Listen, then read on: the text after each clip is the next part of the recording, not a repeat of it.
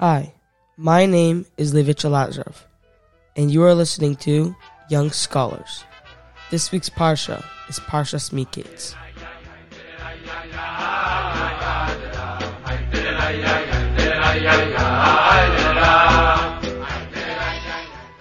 In this week's Parsha, Yosef meets his brothers, and his father is told that he's alive. The Rebbe asks a question.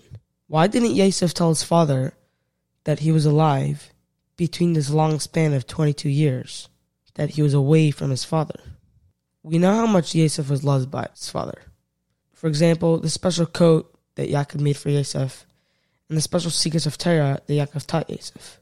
And Yosef really understood the pain that his father was in, thinking that his most beloved son was killed. We can understand that in Parshas Vayeshev, Yosef really didn't have any way of communicating with his father. He was in prison most of the time. But in Parshas Miketz, when he was a free man, he was the second in command of the entire Egypt, second to most powerful man. And he couldn't find any way to send a message to his father. He couldn't have sent a messenger. And the answer to this is, it was decreed from Shemayim that Yaakov was being punished. Because when he went to the yeshiva of Shem and Aver, he had waited 22 years and had never been in touch with his father. And for that, he was not allowed to have any communication with Yosef for 22 years. Even if it was decreed from Shemayim, Yosef didn't have to make sure it was fulfilled. He had his own choices. He didn't have to make sure that this was done. But what about his brothers? Why couldn't his brothers tell their father? When Yosef was sold, Reuven wasn't there, and neither was Binyamin. So when they sold Yosef, they made sure to not tell their father. There were only 9 people, and they needed a 10th to complete the minyan for the promise that they wanted to make. So they included Hashem in the Shvuah promise to complete this minyan. Yitzchak, who was aware that Yosef was still alive, didn't tell Yaakov, because he knew that if Yaakov doesn't know by now, then Hashem probably doesn't really want him to know.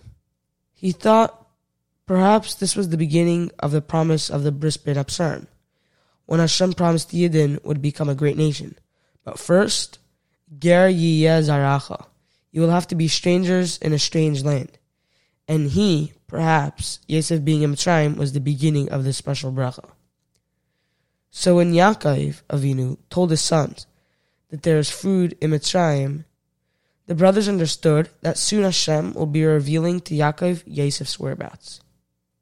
And when Yosef saw that the brothers came to Mitzrayim, he realized that it was from Hashem, and now it was time to reveal himself to his brothers. Another interesting thing that Rebbe points out is that as soon as Yosef realized his brothers were in Mitzrayim, he could have sent his children or messengers to his father to say, "Father, I'm alive, and your sons sold me 22 years ago."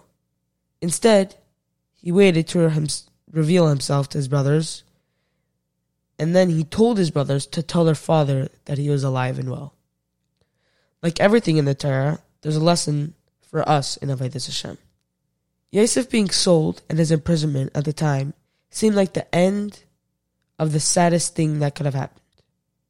Yosef HaTzadik, presence in Mitzrayim, paved the way for the Yidden to survive the hunger and continue to flourish as a nation. Yosef HaTzadik chose not to tell his father. He was alive. Instead, his brothers who sold him and put him into this position, they should tell their father that Yosef was alive. Yosef chose to do this so that the relationship between his father and his brothers should remain good. If he would have told them, maybe he could have hurt the relationship of Yaakov Avinu and his sons. Sometimes we have to choose to move aside so that there should be more peace. May we all be able to realize that everything that is from Hashem is for a reason, like the story of Yosef. Sometimes, after 22 years of not understanding, we need to know that Hashem has a plan and it's for our good. Sometimes we should let someone else return something they by mistake took, is the best way to keep relationships whole and peaceful. This podcast was produced by jpodcast.org for Project Lakotei Sichos. Thank you for listening and have a great day.